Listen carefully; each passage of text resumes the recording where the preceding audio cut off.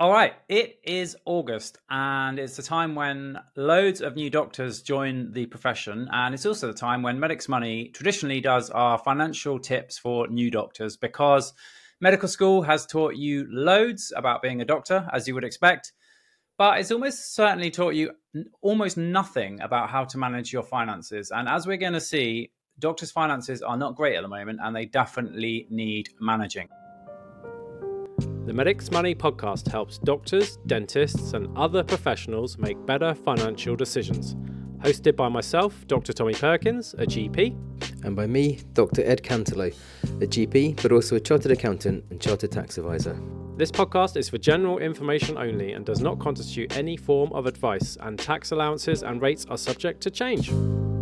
It's my absolute pleasure to welcome alongside myself today two very special guests. So my name is Dr. Tommy Perkins. I'm a GP and the co-founder of Medics Money, and it's 15 years since I was at medical school. Ouch. So why don't you guys introduce yourselves as well? Tell us your credentials and, if you wish to share, how long since you left medical school. Hi, I'm Syra. I'm an academic F2 in the Oxford Deanery. Before that, I used to be a chartered accountant, and it's only been 2 years since med school, so not that long. Cool. Fair enough. My name's Dr. Ed Cantello. I'm a salary GP down on the South Coast. I'm also the other half of Medics Money. But before that, I used to be an accountant and a chartered tax advisor. So I went to medical school in 2011. So I started about 13 years ago. Ouch. Okay, so although I've been the longest since medical school, I'd just like to point out that I'm not the oldest, because Ed spent a long time as an accountant as well. And I'd love to get into comparing medicine to accountancy, but that's not why we're here today. Maybe we'll do that at the end. The Medics Money podcast helps doctors, dentists, and other professionals make better financial decisions. Hosted by myself, Dr. Tommy Perkins, a GP.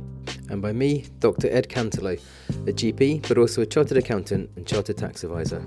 This podcast is for general information only and does not constitute any form of advice, and tax allowances and rates are subject to change. We are here today because doctors really need to talk about money. And you're thinking, what? Like, no doctors talk about money. We don't talk about money. I bet none of you sat down at your medical school interview, and when they said, is there any questions? Did anyone say, what's the starting salary? How much do you get paid? Because doctors aren't supposed to talk about money, but we need to talk about money, because unfortunately doctors have had absolutely savage real terms pay cuts of up to 30% over the last 10 years. And I really hope that this slide goes out of date, because at the time of recording, there's industrial action, consultants on strike, junior doctors on strike. So I hope that this slide does go out of date, but it hasn't been out of date for 10 years. And, so you've had an absolutely savage pay cut of up to 30%. So we need to get better with our money, using our money. In addition to the pay cuts, and I don't think many people are talking about this, but medical school has got a lot more expensive, specifically the way that student loans are done. So you might be aware that there's Plan 1 to 5 student loans. Plan 1 loans are what old timers like me and Ed had. And this was really quite a good debt and much less punitive than what you probably have, which is a Plan 2 student loan. So anyone who went to university after September 2012 has a Plan 2 student loan, where the interest rate is higher, the repayment terms are more tricky, and the amount of debt is higher. So your student loan is unfortunately effectively a 9% graduate tax on earnings over £27,295. We've got lots more information about student loans, but I'm just making you aware that the loans are nowhere near as good as when me and Ed were there.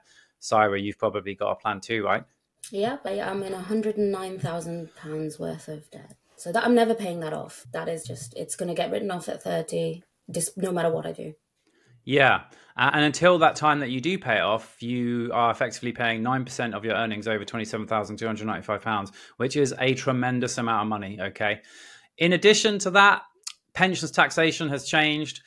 Doesn't really affect more junior colleagues, but it's just something to be aware of. It is on the horizon. And I think this last point here is a massive point, and that is that you are going to be working much longer than previous generations of doctors, okay? So we're going to talk about the pension in a minute. We get a lot of questions about the pension, but really What we need to know about the pension for this slide is that there are three different sections. There's what's called the 1995 section, and there you retired at age 60.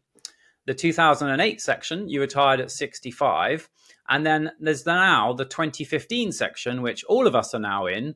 And that retirement age is not fixed like the 95 scheme at 60. The 2015 scheme is linked to your state retirement age. So for me at the moment, that is 68. Okay. So I love being a doctor, still do, but I do not want to work to the age of 68. So these are all things that we need to bear in mind. And you're sat there thinking, well, it's okay because those consultants are absolutely raking it in. That's the golden carrot. When you become a consultant, everything will be great. Well, unfortunately, this slide here shows the pay cuts in real terms since 2010. If you ran it from 2008, it would be even worse. But running it from 2010, you can see that consultants in real terms have had the biggest pay cuts of all. So there is no golden carrot at the end. We all need to make better financial decisions. How can we do that? Well, that's what this talk is all about. So we are going to whip through this. And if you're watching on YouTube and you've got any questions, drop them in the comments. And you don't need to worry about taking notes because we're going to give you links to all of the resources on Medix Money. But we're going to talk to you about how to pay the right amount of tax, okay? Because paying the right amount of tax is absolutely essential. We're going to tell you about how to save up to 45% on super expensive expenses that you have to pay, like GMC fees and if you're doing exams. We're going to talk about your tax code, pensions, why you might consider doing some investing, why you definitely need to do some budgeting, and we're going to take some questions at the end. As I said, you don't need to panic about writing everything down. Everything that you need is in our free ebook, which is called What Medical School Didn't Teach Money. And when I left medical school, I was in £85,000 worth of debt. I had no clue about finances at all. Unlike Syra and Ed, I didn't have any training in finances at all. And I learned the hard way. So I've written that book, and hopefully it will help you to not learn the hard way like me. The Medix Money podcast helps doctors, dentists, and other professionals make better financial decisions. Hosted by myself, Dr. Tommy Perkins, a GP. And by me, Dr. Ed Cantelo, a GP, but also a chartered accountant and chartered tax advisor. This podcast is for general information only and does not constitute any form of advice, and tax allowances and rates are subject to change.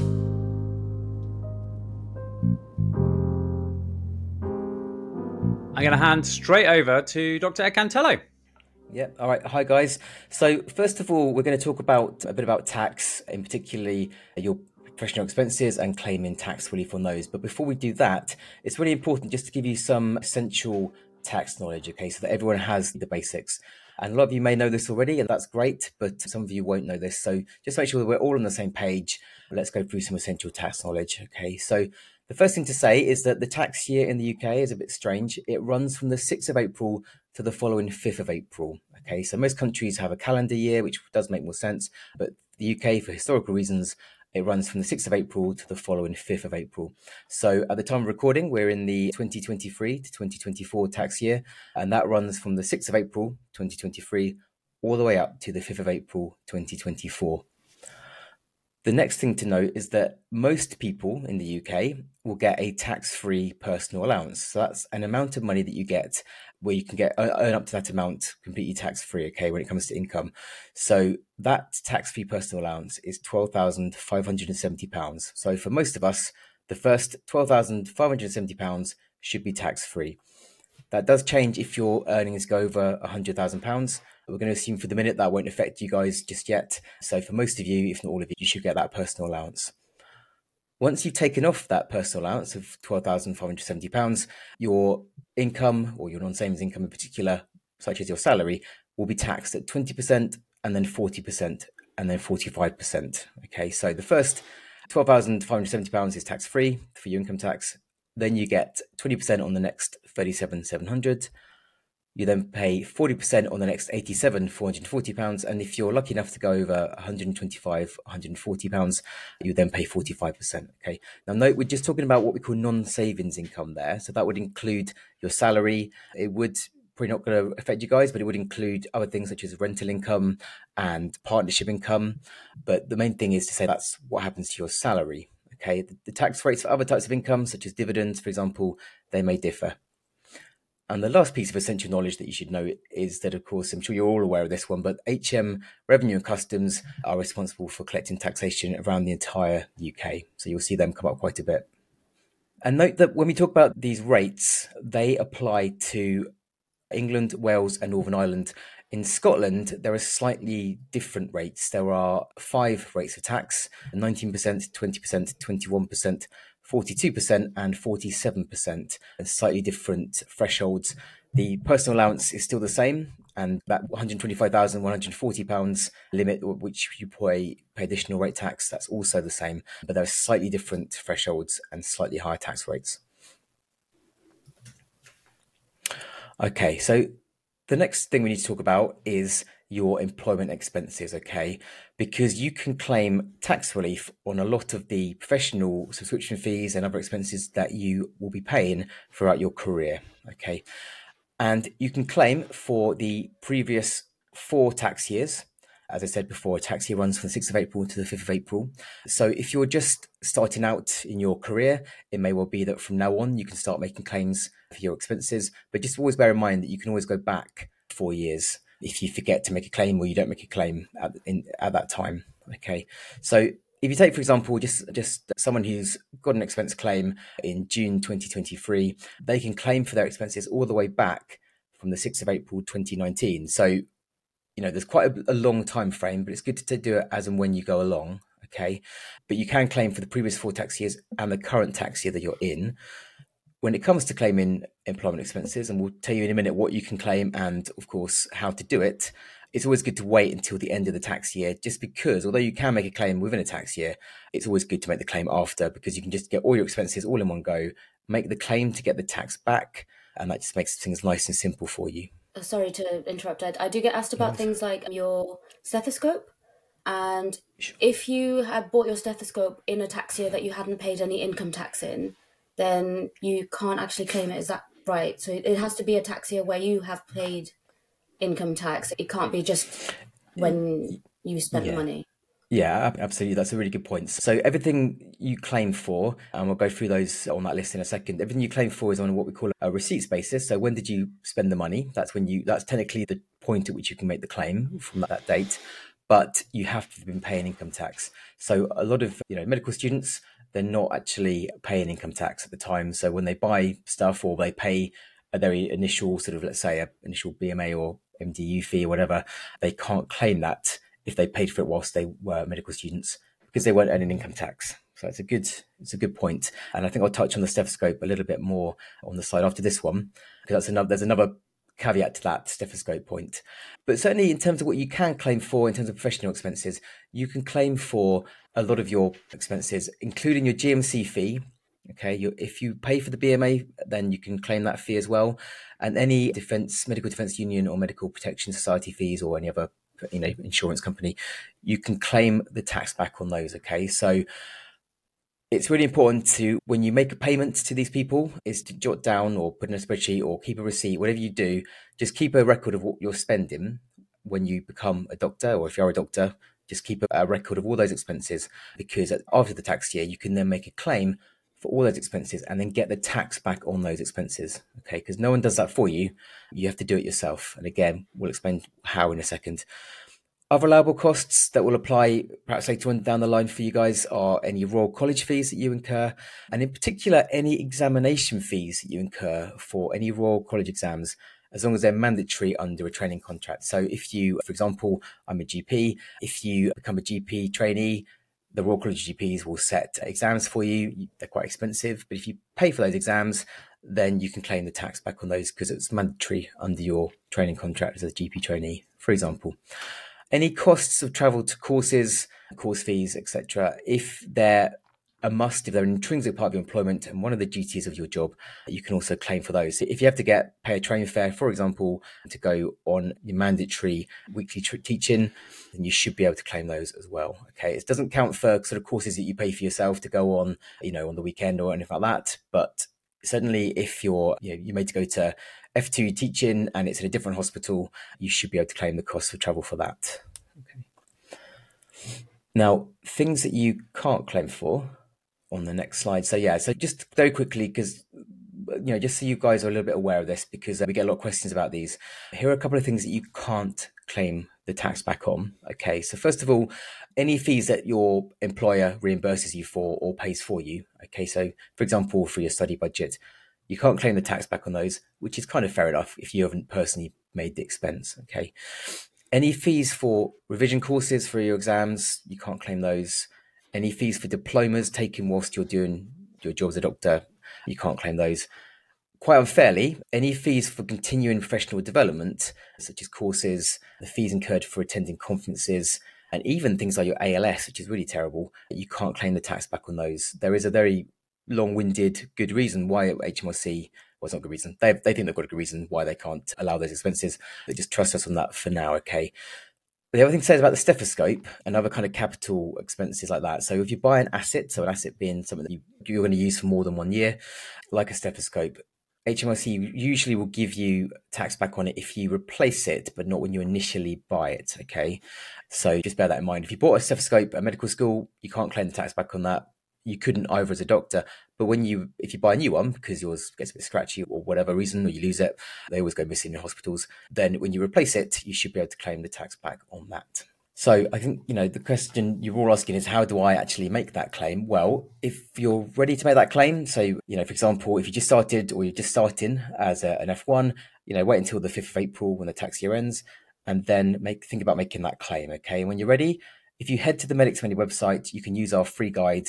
It's, as I say, completely free. It's step by step, holds your hand all the way through it, okay? And there's the link to the website there. Okay, so really simple. We do all the work for you. Just follow that and you should be able to do that. Just a little reminder here as well, keep a spreadsheet. So I obviously keep spreadsheets because I like them, but my other half, who is also a doctor, is horrendous at actually keeping track of his expenses. So when it comes towards the year end, he'll go, oh my God, I'm supposed to claim. I can't remember what I meant to claim for. And then we'll go trawling back through the bank accounts to see what we paid. And if there's anything you do, just start with a spreadsheet and have it saved as expenses and add anything when it happens at the time with the date and where you've kept the receipt. And then your life's really easy at the year end to be able to claim it back. Yeah, guys, we got 2 accountants on this call and it's 17 minutes and 12 seconds until someone said spreadsheet. I'm really disappointed. In the sweepstake, I had less than 5 minutes and I was like, this is me. I'm going to win the sweepstake. 17 minutes and 12 seconds before one of the accountants said spreadsheet. Ed said spreadsheet. I think I've definitely said spreadsheet before, sadly. But if I haven't, then obviously I made the bet for 17 minutes. So I think I win the sweepstake. But no, but definitely spreadsheets. I love them. And yes, it's a really good idea. Definitely, sorry, I do that exactly. I put all my expenses down on a spreadsheet. Another thing you could do is if, on your laptop or your computer, you could make a folder for each tax year and put any receipts you get, because each of these bodies, they normally do email out a receipt for the payments and you can save those in a folder somewhere on your laptop. But definitely, spreadsheets are the way forward, I think, personally. Just to say on the expense claims, guys, if for any reason you are already completing a tax return or you end up having to complete a tax return, that maybe, it's not beyond the realms of possibility that someone listening in might be, for example, renting out a property and having to do a tax return because of that, or whatever reason. Just make sure you know that you claim your expenses via that tax return, okay? You don't use our guide. You just do it on that tax return, okay? Awesome. So I think this is really important. This is going to save you thousands of pounds over your career. And if you have done this and you're feeling smug, I bet you your colleagues haven't. So just tell them about it, okay? Over 42,000 doctors now have used our free guide to save themselves thousands of pounds in tax. I like to think that at HMRC, they've got our faces on a dartboard because we're costing them so much. But this is a legitimate tax reclaim. And like Ed said, no one is going to do this for you. If you do nothing about tax, you're likely going to pay too much. HMRC are not going to phone you up and say, hi, Dr. Asher, I can see that you sat a really expensive exam. Here's a tax rebate on it. You have to do this yourself. And our free guide makes it super easy to do. And we've got a ton of other resources, podcasts, FAQs, blogs, all to help you do it. Medics Money is not just for doctors. If you go to medicsmoney.co.uk/nurses, you will find a nurses tax guide. So if you're working with nurses on the wards and they are struggling as well, as we all are, just tell them to go to medicsmoney.co.uk/nurses and they will find a tax guide specific for them, because there's some intricacies there, like the washing the uniform. Bizarrely, they can claim like a types allowance and stuff. I don't want to get into those weeds today, if that's okay, because you two will talk about tax forever, and this is not just about tax, but just go to Nurses Money. So shall we get into the payslip? Yeah, definitely. We are going to get into the payslip, but we're mainly going to say to you guys that the payslip does get pretty complicated. And what we'd recommend, we're going to show you an example of what a payslip will look like for those of you who are yet to join the workforce. But what we'd recommend is if you go to our website, or if you Google Medics Money and payslip, you should come across our blog, which breaks down each of the sections on the payslip and explains to you what exactly each bit means. Okay, but we're about to show you what my payslip looked like when I was doing a pediatric rotation. So you can see it becomes pretty complicated. Lots of things on the left, lots of things on the right. The things on the right will always kind of be there for you, no matter where you are, no matter what you do, as long as you're an employee. But the bits on the left, that's where things get a little bit more complicated, trying to work out what your gross pay is going to be. But as I say, if you go to our website, I break down each of those boxes and what exactly they're telling you. Okay, so go away when you're ready and have a look at that. Hopefully it should explain to you exactly what's going on. Okay, yeah, there is one bit I wanted to flag up, which is where it says tax code. If you can see, there's a tax code there. It says 1257L right in the kind of middle right of the screen. So remember that, because our next section is all about what that means, because this is very important. Okay, so your tax code, guys, it's really important to keep an eye on this, all right? Mainly because sadly, often it comes up wrong. Okay, I don't want to worry anyone, but it's not common for this to be wrong. Okay, so it's really important to keep an eye on this. Your tax code is a code, hence the name, which is sent to your payroll department by HMRC to tell them how much tax to deduct each month in terms of your income tax. Okay. At its most basic, it's made up of your tax-free or personal allowance divided by 10 and then a letter.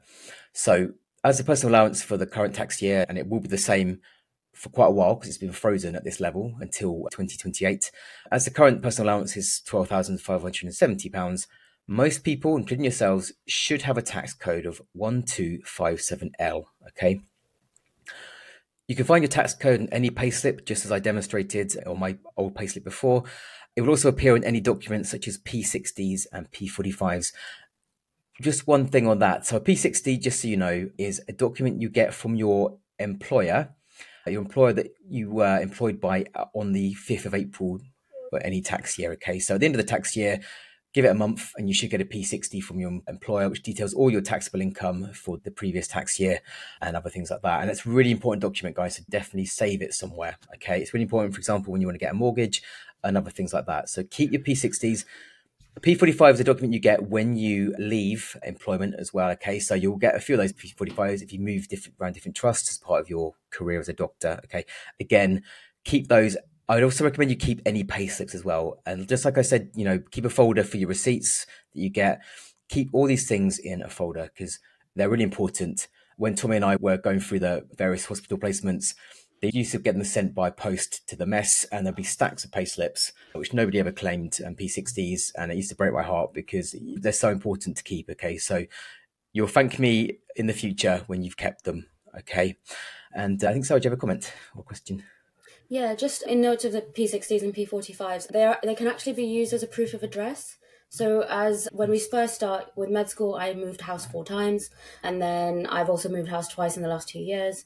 And so please keep all your addresses up to date with your employer every time you move. Make sure your P60 is the most up to date, because your P60 can be used as a proof of address if you move trust and they need to do a new DBS, or if you want to join the staff bank and they need some sort of proof of address, especially because it's quite, if your name's correct and everything, it can be quite a useful document to have, but if it's not got the right address on it, they won't be able to accept it. So just a little note, that's something that I came across recently, so I thought I'd mention. That's really good. Yeah, absolutely. That's really, really good tip there. Absolutely. So another good reason to keep all these relevant documents, guys, really important. Once you've made a claim for professional expenses, just like we talked about in the previous slides, we mentioned those professional expenses, your GMC fee, etc. Once you've made a claim for them, usually HMRC will change your tax code to reflect that and give you a chunk of tax relief every month at source. Okay, so you may see your tax code change once you've made a professional expenses claim, once it's worked its way through the system. Okay, so you may originally have 1257L. It may go up, hopefully, once you made your first claim for professional expenses, as HMRC try and give you that relief each month rather than make you wait until the following year to get some more relief. Yeah, every time I see someone post their payslip on Twitter and I see a 1257L tax code, I just think, are you claiming all the expenses that you can? And you might be thinking, why is Ed's tax code 1257L? That is because you do it via self-assessment, right? So just No, actually, it's 1257L because I updated all the figures and I thought it'd be easier to write 1257L in that box. Actually, my tax code is something like 1384L, I think it is. But yeah, I just made it 12757 for this example.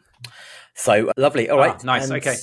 Yeah, cool. And now, why is it important to keep an eye on your tax code? Okay, so it's really important to keep an eye on your tax code, particularly if you change employer, which happens a fair bit. In particular, if you go from F1 to F2, things can start to go a bit wrong here. So it's really important to keep an eye on your tax code, okay? Because it's not uncommon, sadly and annoyingly, for HMRC to decide that you have 2 jobs or potentially more and change your tax code to what they call an emergency tax code. So you may see on your payslip a 0T or a D0, and they may overtax you. If you see a BR tax code, it may well be that they're potentially undercharging you. Okay.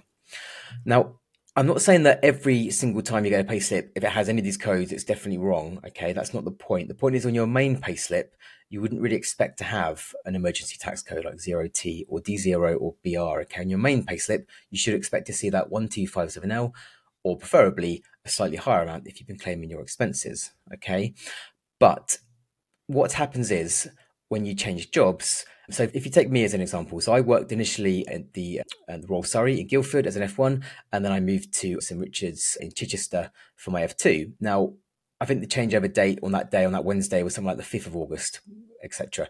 So I got a pay slip from Royal Surrey because I think my pay date was the 23rd of the month.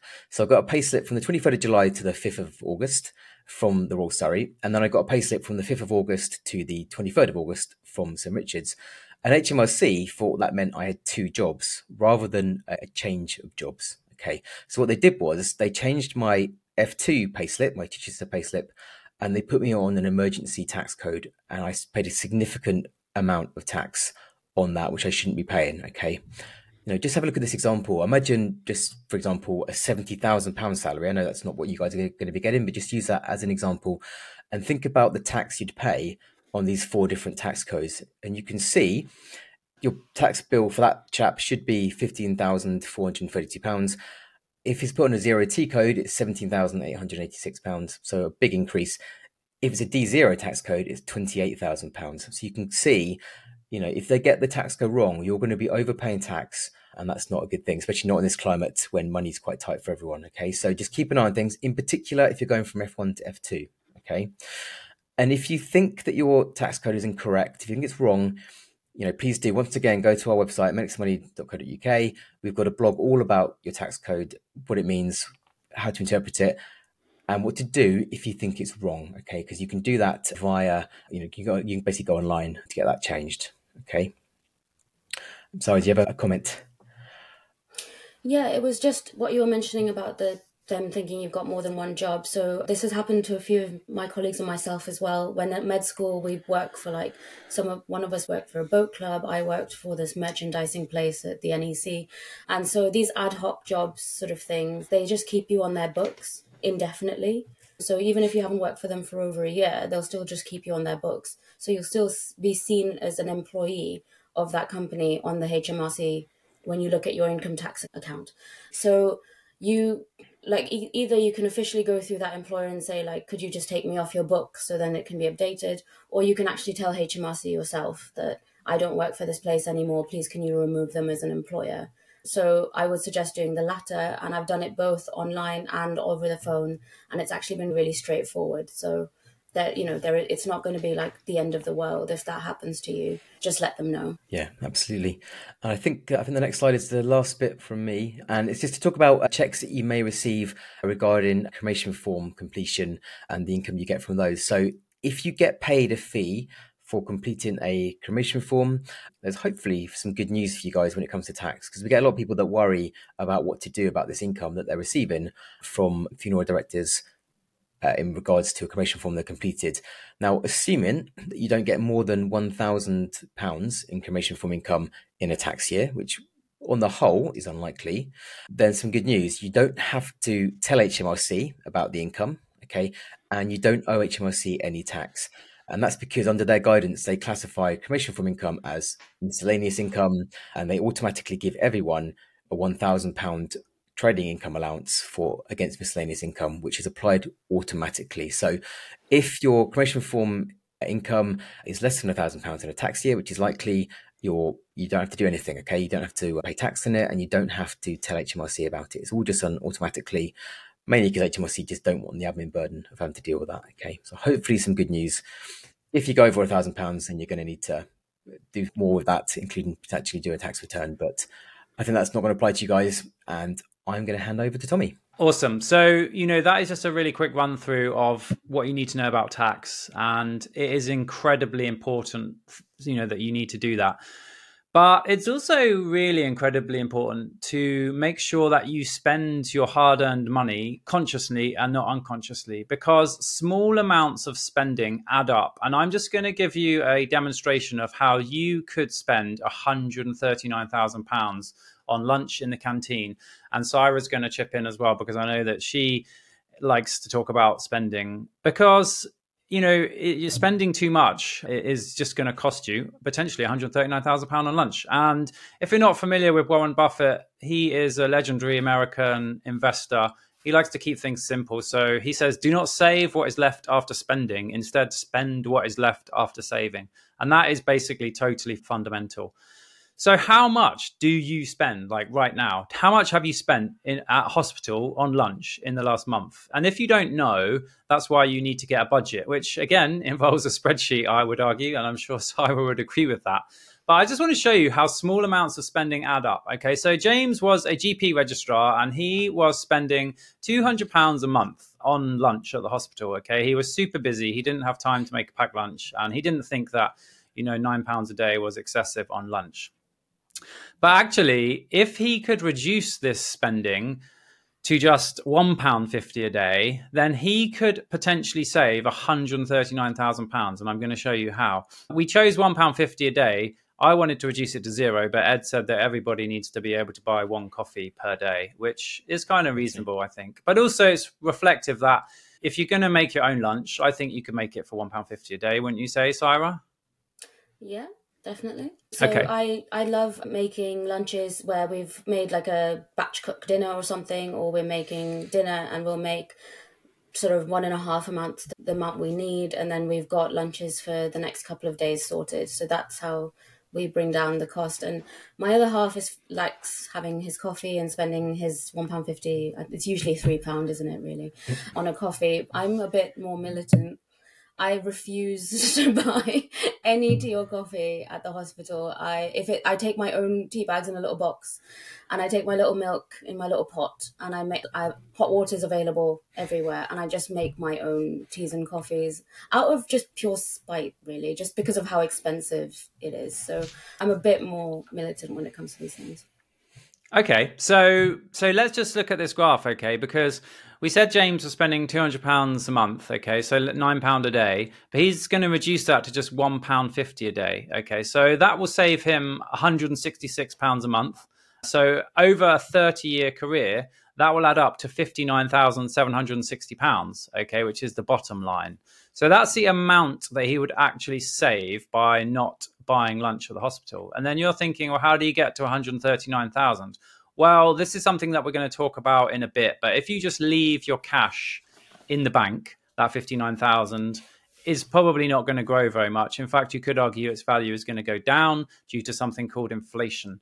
But if you were to invest that money sensibly in a well-diversified portfolio and assume that you got 5% return, which is very conservative historically, that £59,760 could turn into £139,000. So I think this demonstrates two things, is that one, small amounts of spending really add up over time. And two, if you have some spare money that you've saved by being smart with your money like Saira and not spending it all on coffee like Ed, then you need to take the next step and think about investing it. And we're going to talk about that a bit in a moment. But I just wanted to make the point that small amounts of spending add up. When you become a doctor, you might have thought that you're going to drive a Porsche and buy a mansion in Chelsea. Unfortunately, the reality is very different, as we've seen from the first slide. So you need to start thinking about spending just like you were when you were a student, i.e. frugally, unfortunately. Can I shamelessly plug a budgeting spreadsheet that I've got for free? Yeah. It's on my Instagram page. So if you go to @theFinanceMedic, and there's a link straight to a budgeting spreadsheet that I've made.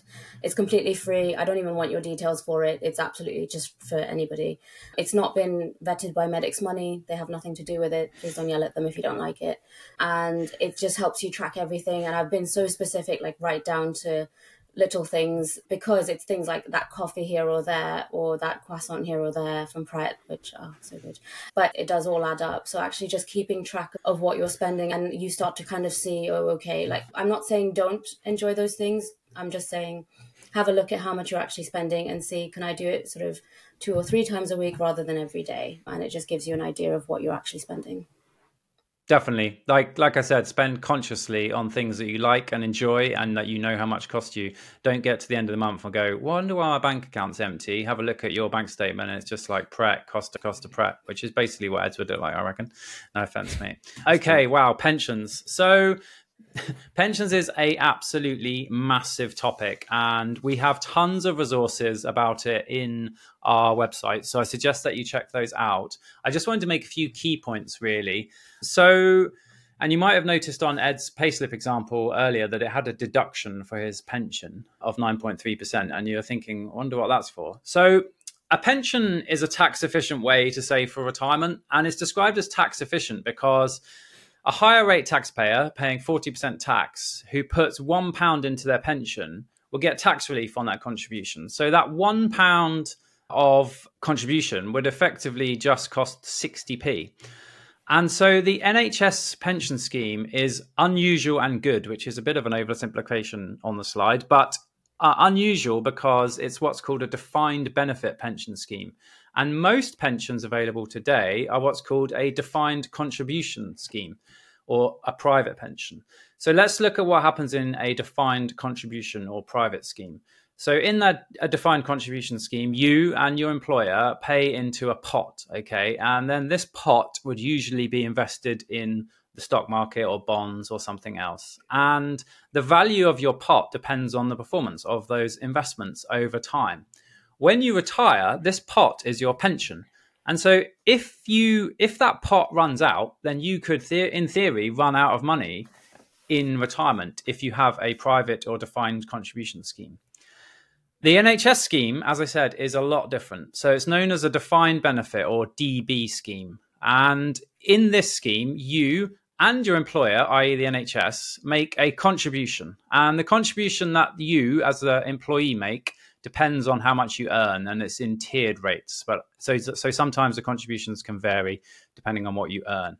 And then there is no real pot. But what happens at retirement is that the benefit is defined. So you will receive a guaranteed index link, which means it's inflation proof income for life. Unlike a private pension, there is no pot to run out. You will just get paid the same amount, inflation linked, protected from inflation, for your entire retirement, whether you live to 80 or 120. So it does have significant benefits over a private pension. I've put other benefits as well. The NHS pension comes with lots of other benefits. So if you get sick and can't work, it comes with ill health retirement benefits. It comes with spouse benefits. It comes with children's pensions in certain situations. So it's got a lot of benefits, and we can't give you individual financial advice, but I can't really think of any reason why a new doctor would not contribute to the NHS pension. It's a valuable part of your overall pay package. And how I think about it is the NHS is basically saying, okay, Dr. Perkins, we're going to pay you this amount for working today, and then we're going to pay you this amount when you retire. if you opt out of the NHS pension scheme, you are giving up access to an incredibly valuable benefit. And it's part of your overall pay package. You're getting paid some money today and some money when you retire. The NHS pension is complex, and I would encourage you to have a look at all the resources on our website. But for now, all you really need to know is that you need to get what's called a total reward statement, or a TRS. And these come on your electronic staff record. And a bit like all the paperwork that Ed and Sarah told you to get, your P45, your payslip, and your P60, you've done all that. The next bit of paperwork you need is your total reward statement. It's a record of your contributions. It's incredibly important record of probably what is going to be the best investment you will ever make. So that was the NHS pension in about 4 minutes. Clearly not going to do it justice, but it's still a great deal. Me, Ed, and Sarah are all in on the NHS pension because we recognize its value. It does have some issues for higher earners with tax. The retirement age is an issue, which we mentioned earlier, and you just need to get a total reward statement. What did I miss? What else do we need to say about pensions? You've not missed anything, but I do these talks for final year medical students, and I get this question lots, actually, and I just wondered what your thoughts were on it. So people, especially given what things are currently like for doctors, all the strikes, Rishi Sunak very kindly saying talks are over, they're thinking of doing F1 and 2 and leaving the country and not working for the NHS ever again. And so they're asking, well, if I'm only going to be in it for 2 years at this such an early stage, should I stay in it or not? And I have my own views on this, but I just wondered what your thoughts were. So, okay, great question. So your options are really, if you're in it for a certain amount of time, you can ask for a refund of contributions. I forget the exact time interval on that. But the other point to make is that if you did F1 and F2 and built up your pension in this NHS, and then you went to Australia and you never came back, at retirement, you have the option to have your NHS pension paid to a really wide range of bank accounts all over the world. So I can't give you individual financial advice, but the way that I think about it is that it's such an incredibly important benefit. I would always get in it. And then, as I said, if you leave the country and never come back, you can claim it at retirement, no problem. I don't know. What's your thoughts, Sarah? So I usually, my thoughts are, I explain that you can either get a refund if you want on what's going on, or you can get it from a different bank account for anywhere in the world. So, but then my personal thought, I said, if it was me, I'd rather have my contributions now because of how tough things are at the moment in F1 and F2. Like that extra 200 and something pound a month could make the biggest difference because we are making between 14 and 16 pound an hour. So I don't disagree with someone if they decide to opt out, if they are 100% sure that they're going to leave the country after 2 years and never ever come back to the NHS. And that's kind of how I phrase it. Yeah. I mean, I said I couldn't think of a reason why, or I could think of only one reason why junior doctors would opt out, and affordability. That like you just said, unfortunately, that is on the radar. Now, when I left med school, I was in a dire financial situation, which is why we started Medics Money. But even throughout all of that, I still managed to continue contributing to my pension. And I was driving a 15-year-old car that was terrible. Actually, it wasn't terrible. I quite like that car, but people judge me for it. It was terrible. And so that was just a choice I made. And now I look back at the value of those contributions that I made as an F1 and F2. They are massive because don't forget, those contributions effectively compound over time. Every year, the pension is basically revalued. So those contributions you make as an F1 and F2 are actually some of the most valuable contributions that you can make. So if you're struggling with affordability, definitely, but otherwise, not advice, but I chose to stay in the pension at any opportunity. And even now, one of the main benefits of working for the NHS, I do view the pension, is still an incredibly valuable part of our pay. It's not as good as it was, you could argue. But yeah, I think that's a really good question and a bit of a dilemma. But I think just explore all your options. Know that you can get it paid out to you in any bank account in so many different countries if you didn't come back. And yeah, I also went to New Zealand intending never to come back. And then family issues, it's a long way, etc., etc. An amazing country to work in, totally changed my view of working NHS, not for the better, but I did come back. So yeah, you can't predict the future basically. So yeah, difficult. This graph here is slightly redundant really, but I just wanted to show you, given what we've just been talking about, I would always contribute to my pension before I started thinking about investing, okay? But if you could invest, here is a few examples of what's called compound interest. And compound interest is such a powerful feature. It's often said that those that understand it gain from it, and those that don't understand it pay it. And what it's saying there is really that your investments compound over time. So here is 4 doctors, okay, that were lucky enough to be able to save £200 a month. Maybe they'd read Saira's Budgeting Tips article, which is excellent, and you should check out on our website. So we got Dr. Consistent, £200 a month from the age of 25. At the age of 65, this has turned into £381,604. Okay. Then we have Dr. Nervous, who thought investing is risky, investing is dangerous. I don't want to lose all my money. I'm just going to keep my money in the bank. They contributed exactly the same amount as Dr. Consistent, £200 a month, but they only ended up with £98,328. So that just shows you what I said earlier, that cash is really not an investment. And if you want to start growing your money, you need to think about investing and learn about investing. And Dr. Late probably was like me and Ed and Saira, who spent the best part of their 20s and 30s studying either at medical school, accountancy school or otherwise, and were not able to start saving any money until the age of 40.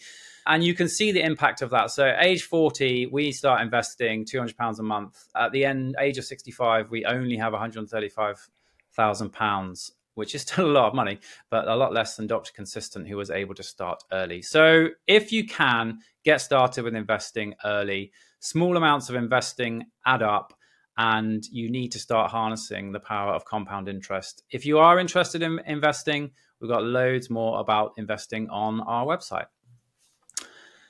You might have heard the term financial planning for doctors, and it's quite likely that you've had a poorly trained salesperson come to your medical school and pitch you trying to sell you income protection under the guise of it being a financial plan. This annoyed me and Ed and Saira so much that we started Medics Money, because generally these sales pitches seem like they're endorsed by your medical school. They don't tell you any of the useful tax information that Ed talked about. They just try and sell you a product. You can build your own financial plan when you are a junior doctor, and is very straightforward. So really, you do need a plan, and that does include spreadsheets. You need to just think about maximizing your income. And I've put work smart, not hard here, which is a horrible cliche phrase, but I guess what I was alluding to there is make sure you pay the right amount of tax. Use the tax tips that Ed and Saira have shown you today to make sure that you are working smart and not hard, and do not pay too much tax. Just pay the right amount of tax.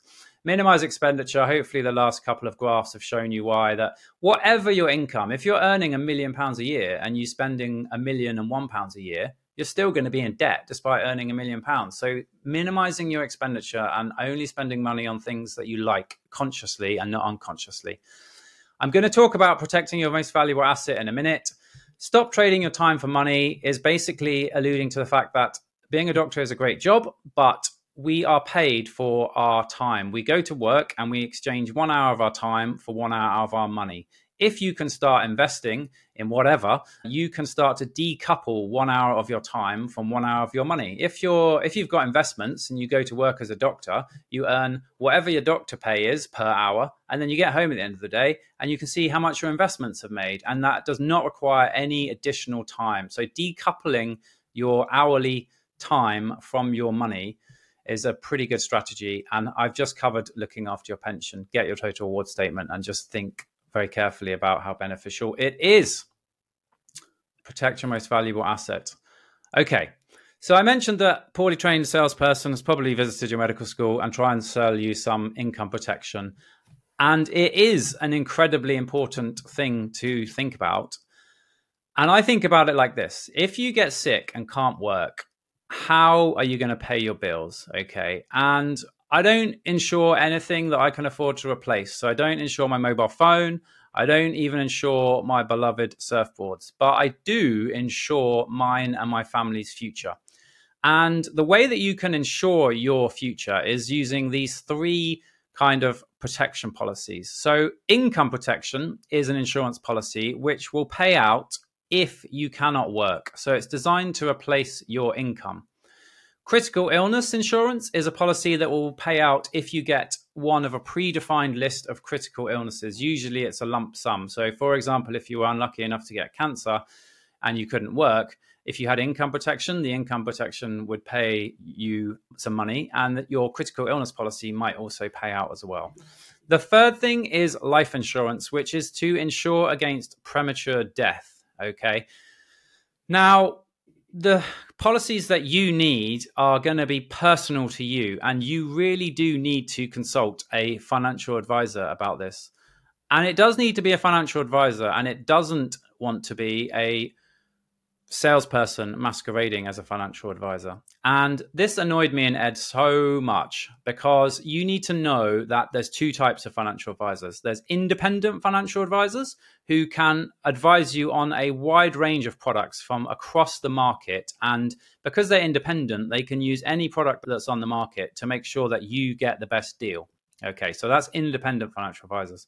There's also what's called a restrictive financial advisor. And restrictive financial advisors, as the name suggests, can only advise you on a restricted number of products and policies. And as a result, you may not get the best deal. And frustratingly, your medical school has probably invited a restricted financial advisor in to talk about this to you and sell you policies, which seems kind of counterintuitive to us, because we were thinking, why would they do that? I don't know why they do that, but you could maybe ask them if there's any kickbacks or benefits for them for doing this. But that was why me and Ed set up Medics Money, because we have all of the best specialist medical financial advisors that are independent. Okay, so you just need to find an independent financial advisor, not a restricted financial advisor. And the independent financial advisor needs to specialize in advising doctors. Nobody can agree what defines a specialist medical financial advisor. So we made our own definition. We only let the best independent financial advisors join Medics Money. Over 10,000 doctors have used it now. So just have a think about protection. Can I just Saira, on that really quickly, the income protection? If you're watching that, especially if you're someone who's just left med school and you're thinking, oh, well, I'll just get round to it. I mean, it's fine for now. I don't have a family, or I'm single and I'm 23 or whatever. I'm a bit older, but I just went through this process. And first of all, it's a really difficult process emotionally, because you're being asked some very intimate questions about your health, about your family life, about your plans. And also, I don't know about people nowadays, but when I was at medical school, 60% of my cohort was on antidepressants. And so if you have a mental health diagnosis, depending on what it is, you could actually be declined income protection and critical illness cover, because those are one of the main reasons people apply for these. Those are one of the main reasons people get a payout. So, apologies, the door's gone. And I've been declined because of this. So, if you're thinking this is not going to affect me, it's going to be fine, actually, you might come to it. You might have left it a little while. You might have collected a couple of diagnoses on the way, and you might be declined it entirely. So do it early before anything really affects you. Definitely. I mean, thanks for sharing that personal insight, Saira, because that's really important. What Saira's saying there is, when you're young, hopefully you're healthy. So just do it early before you accumulate any comorbidities, okay? And I mean, since we're sharing personal anecdotes, I recently cut my index, my middle and my thumb clean off. And so I thought that I would be invincible when I was young and I would always be fit and healthy. Luckily, I took my own advice and got income protection and other policies in place, because at the moment, because my hand has been chopped off, it's back on thanks to incredible work from my NHS colleagues. I cannot work. And so if I didn't have insurance right now, me and my family would be really struggling financially. But I do have insurance, so I don't have to worry about money at all, because I've got the right protection in place, and I can just focus 100% on getting better. So it's tempting to put it off for another day. Like Saira says, it can be expensive. If you have bought it from a financial advisor and you're not sure if they're restricted or independent, because cunningly, restricted financial advisors often don't advertise that they're restricted, and your medical school probably recommends them, which really annoys us. But if that has happened, have a look around on Medics Money. We tell you why independent is best, and you can just ask one of our independent financial advisors to get you another quote. And there is 2 examples on Medics Money where doctors in that exact situation saved over £10,000 on premiums, because they used a restricted financial advisor that was given to them by their medical school. They came to Medics Money and they saved 10 grand on independent. So Thanks for sharing your personal insights. My personal insight is that if you think you're invincible, it's never going to happen to you. It did. But because I have insurance, it has made absolutely no difference to my financial situation whatsoever. And I cannot imagine how stressful it would be to be rehabbing from a major injury or getting better from a mental health point of view and having to worry about the finances. So yeah, thanks for sharing that, Sarah. And I hope that, don't ignore this bit. It's towards the end of the presentation, but it's probably the most important bit in my opinion. Sarah, over to you. My favourite bit, I'm a bit of a... My favourite bit too, because I've just used one of these to get a new mobile phone. So absolutely. And I'm really proud of you for getting a SIM-only deal, because why do you need to have the latest phone on contract all the time? Like, my iPhone lasts me between 3 and 5 years. I know I'm not like the hip person with my iPhone 11, but come on, like a SIM-only deal. I'm only actually paying £10 a month for 30 gigabytes. I'm sorry, I'm now being like a total salesperson, and unlimited calls and texts. So, that's another money-saving thing that we do. But I love finding discounts. There's so many places that give you NHS discounts, and it's always worth asking, even if they haven't said anything, and they might just look at you and go, oh, okay, thank you for your service, and then just give you like a employee discount as well, which has happened to me before. I am very persuasive though.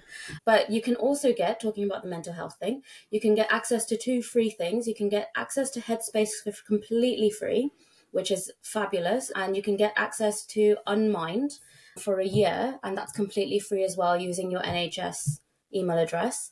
Blue Light card is excellent value. You'll make that money back in no time. I think it gives you, I've not even put it here, but you get something like 50% off MyProtein if you're into that kind of thing with a Blue Light card. So for $4.99, you're doing pretty well. Even at Morrison's, they have it now and again where they give 10% off if you've got a Blue Light card on your shop. So we've got one worth having. And then I've included some websites down here these are the websites I tend to use if I'm doing a shop or planning to spend money. And one key thing which Money Saving Expert has said is, if you plan on spending the money, that's fine. You will probably make a saving by doing this. If you're going to spend the money because of these savings or because you think this is a really good deal, then you're not really saving money at all. You're spending money you wouldn't have spent. So that's a little caveat, that like, don't, just because there's all these offers and all these things doesn't mean you have to go and spend the money. Just wisely look when you're about to do a shop. Is there a discount code for this on one of these websites, which is what I do. I think one of them has, the Voucher Codes has a plugin that it just automatically checks for you. Quickly check Blue Light card and see if they've got a code for it. And worse, the other thing I have actually not included on here, because it's not NHS related specifically, is I also use Top Cashback and Quidco for cashback deals. So this is just for everybody. It's not just NHS, people who work for the NHS, but that's a really good way as well, especially on car insurance, house insurance, and phone contracts, travel, of making a little bit of cashback on what you were planning to spend anyway.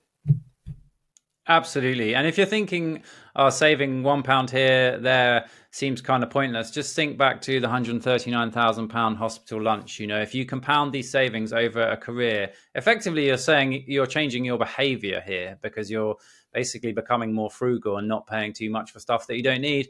I love that. And yeah, I made use of several of these recently, and I've been using Headspace a lot as well, obviously. With the injury, I'm really trying to make my voice like the Headspace voice, but it's not really working. But that's what I'm aiming for. Wow. Who's going to sum this up? Because it's big. Ed. Yeah, sure. So I think we've gone through quite a few things here. I guess takeaway points. First of all, make sure that you keep a record of all the expenses that you're incurring as a doctor. Okay. Spreadsheet, whatever you want to do, just keep a note of them and make sure that you claim every allowable expense that you can do, okay? Because it's really important to get that money back, and no one's going to do that for you, okay? Make sure you keep an eye on your tax code. As I said before, if it's wrong, you're going to pay the wrong amount of tax, which isn't great. Definitely, if you're moving to F2, definitely check then on your first payslip. Sometimes it doesn't take effect until the second payslip, so don't think just because you got the first one and it's okay, you're out of the woods. Keep checking, okay? I think it's fair to say, we've all mentioned, keep an eye on, keep all the documents you can, okay? So I'd recommend you keep all your pay slips. Usually they're electronic now, so just save them somewhere. Keep your P60s, your P45s, your total rewards statements. a really important thing, guys. Okay, make sure you look into your own financial circumstances and whether or not what the best types of insurance would be for yourselves. Tommy's gone through all that, the different types, but just as we said, that's really important, guys. I didn't get my insurance sorted till I was like 38, and I'm just very glad that nothing happened before then, because it quite easily could have done, and then I could have been in big trouble. Okay, so definitely look into that. And of course, keep an eye on those juicy NHS discounts that Sarah's gone through. Absolutely. Thanks so much for that, everyone. It was great for everyone just to be working together like this. I love it.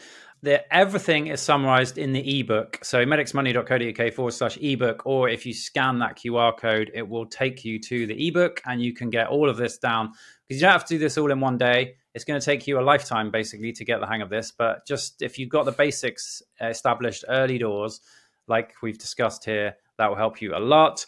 So that's the ebook.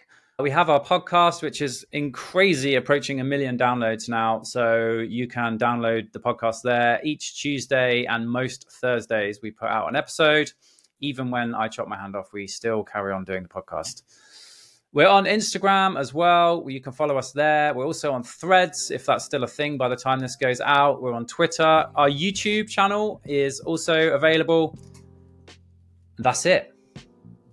Thanks so much, everyone. That was brilliant. I hope that helps. And if you've got any questions and you're watching on YouTube, drop them in the comments. We'll do our best to answer them. And if you want to see more content like this, don't forget to hit the like and subscribe button on YouTube. Thanks so much, Sarah and Ed. Cool. Thanks, guys.